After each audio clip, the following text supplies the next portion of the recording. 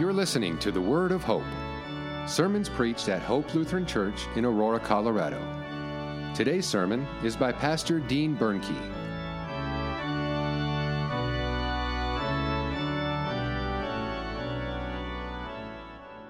Grace, mercy, and peace from God our Father, our Lord and Savior Jesus Christ. Amen. The basis for our sermon today is the first reading from Revelation chapter 7, together with these words from Revelation chapter 14, verse 13. And I heard a voice from heaven saying, "Write this, blessed are the dead who die in the Lord from now on. Blessed indeed, says the Spirit, that they may rest from their labors, for their deeds follow them." Blessed. That's the word for the day.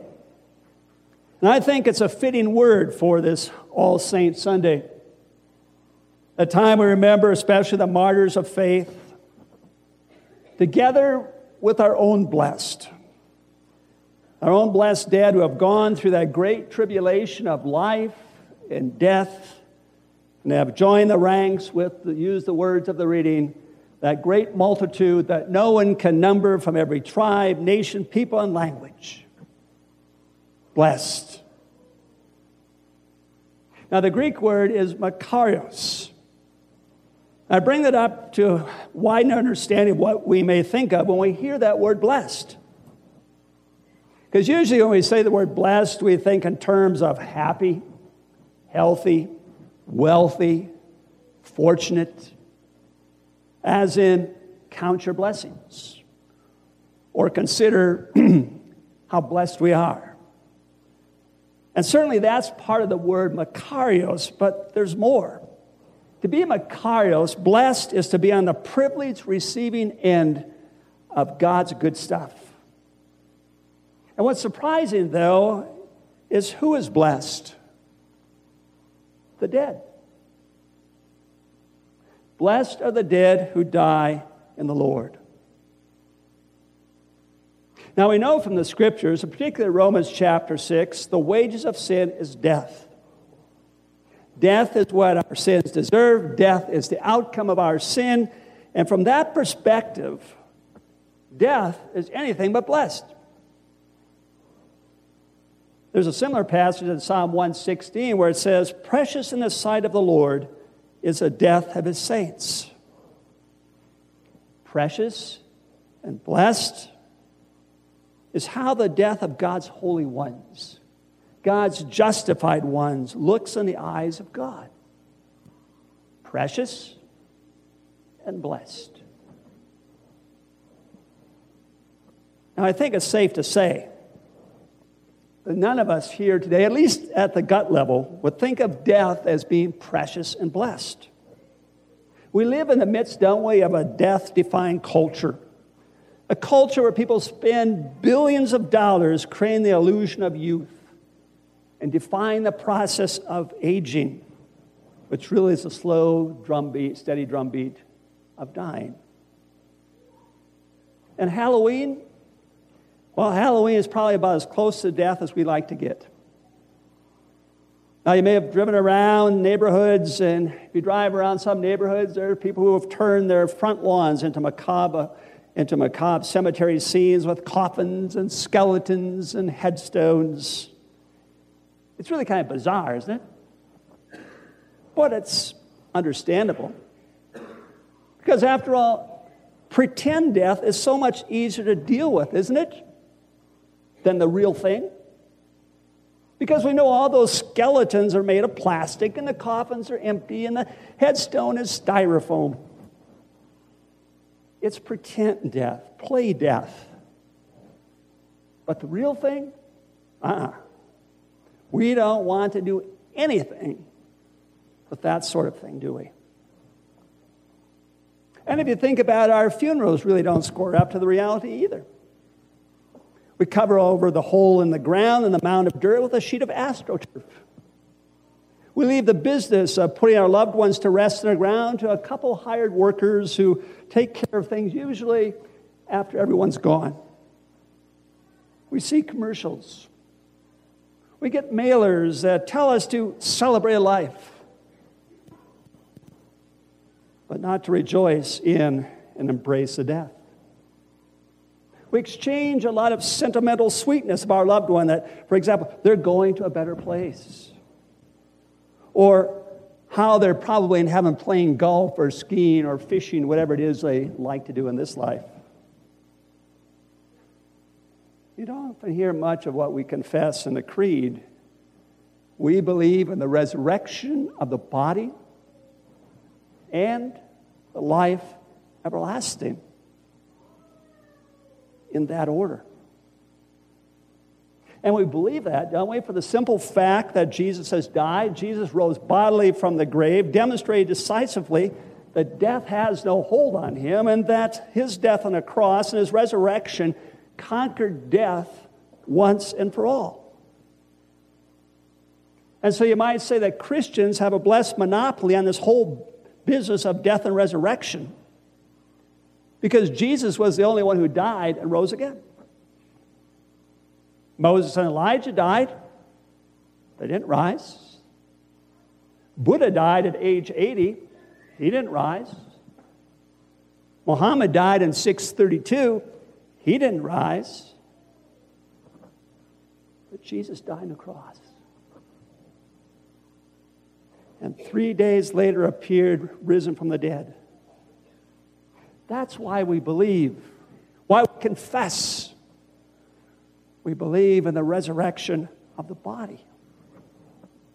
And because Jesus rose bodily from the grave and has promised to raise up our bodies on the last day. So it's because of the death and the resurrection of Jesus that we can use words like precious, blessed, in reference to our death, as well as the death of those we love. Blessed are the dead who die in the Lord. You may have taken a double take, but you heard it correctly. Blessed are the dead. Not simply any dead, because everyone's going to die unless Christ comes first. But notice how he puts it. Blessed are the dead who die in the Lord. Jesus has gone ahead of them. He's gone to death and the grave, and those who follow him, trusting him, are called blessed in their death. And so blessed are you, dear believer, trusting the promise of life in Jesus' name. Your death is precious and blessed to God, not because of you, not because of what you've done or accomplished in life, but because of Jesus. Not because of your works.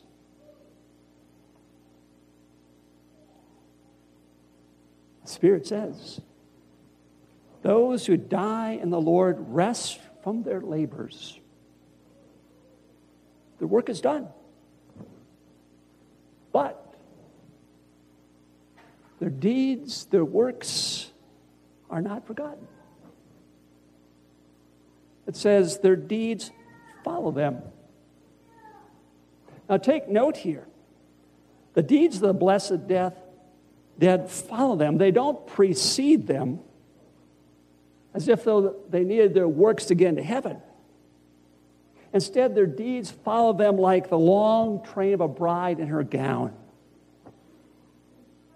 And thus, all the works that God had done through them, and all the fruit the Spirit had worked through them, all of that, they follow them. Follow them in shining glory.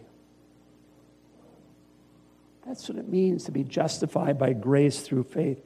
Your works, your deeds, they follow you, but you don't lead with them. Nothing you can do can make your death precious and blessed.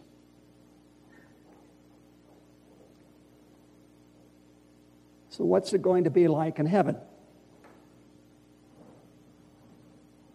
What's it like for those who are already there? Perhaps the most faithful answer is blessed. Because beyond that, we simply don't know much. Because God hasn't revealed much. Oh, we have little pictures. And they certainly aren't pictures of angels sitting on clouds playing harps. Personally, I can't imagine sitting on a cloud for eternity playing a harp. But the Bible calls the dead in Christ asleep in the Lord. And that's a nice, peaceful picture. They are asleep. They rest from their labors. But we do have this much, that there will be a new heaven and a new earth, thanks to Jesus who makes all things new. And that, of course, sounds better than sitting on clouds strumming harps. A whole creation brought through death into resurrection, where death and decay is no more, where the deterioration caused by our sin is vanished. You can go to Isaiah 25. And there Isaiah pictures a lavish feast on God's holy mountain. A feast of fatted meats, he says, and fine wines. But the one thing that is certain about eternal life is that worship is the main activity. Actually, it appears to be the only activity, as now all of life has become worship. John caught a fleeting glimpse of the heavenly congregation, and this is the side of worship we don't say, but we confess that we are joined there by the angels, the archangels, and all the company of heaven. This is the heavenward side of worship, and John reports it to us. And the thing about that congregation, it's a white-robed congregation. They're all covered with Christ. They're wearing their baptisms like a spotless robe. The blood of Jesus has washed away every sin. There's not a spot of sin that remains. Their tribulation is over. And as we read the names of the faithful depart in a few minutes, remember also those we love who have died in the Lord. And then bring this image of Revelation to mind. Because they are there in that multitude.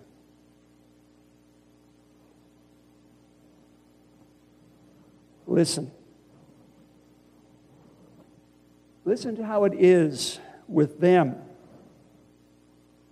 and how it will be for us. Therefore, they're before the throne of God and serve him day and night in his temple. And he who sits on the throne will shelter them with his presence. They shall hunger no more, neither thirst any more. The sun shall not strike them, nor any scorching heat. For the Lamb in the midst of the throne will be their shepherd. And he'll guide them to springs of living water. And God will wipe away every tear from their eyes. Blessed they are. Blessed are the dead who die in the Lord. Blessed indeed. Thanks to Jesus. Amen. And now may the peace of God which surpasses all human understanding guard your hearts and minds through faith in Christ Jesus. Amen. Continue our service with the commemoration of the faithful departed. On this All Saints Sunday, remember with thanksgiving those of this parish who have gone before us with a sign of faith. They were created by God to offer him praise forever, redeemed by Jesus, God's Son, and filled with the Holy Spirit through baptism, where God gave them new life.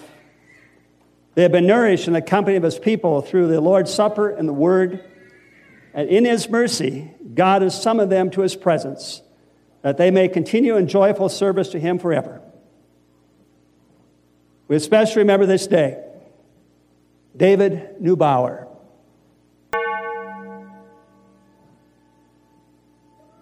Norma Ellen Patton,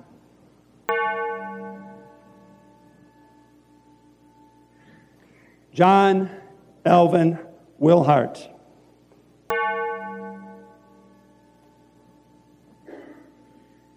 Beverly Adina Geisert,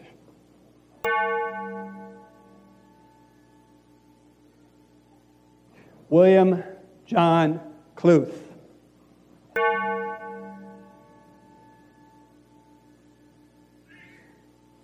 the writer says, "Blessed are they that die in the Lord from now on, for they'll rest from their labors, and their deeds will follow them." Let us pray. In joyful expectation for the resurrection of the body to life, remember before you, O Lord, all those who have gone before us in faith, whom we pause now to name in our hearts.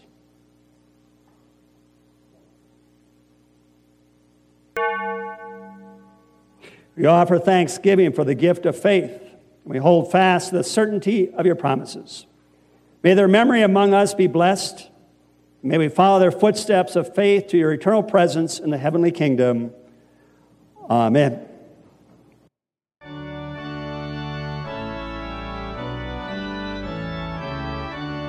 Thank you for listening to The Word of Hope. We hope your time with us was filled with joy and peace in hearing the Lord's Word. If you have questions or would like more information about Hope Lutheran Church, please visit our website at www.hopeaurora.org. Send an email to office@hopeaurora.org or call us at 303-364-7416. This has been The Word of Hope.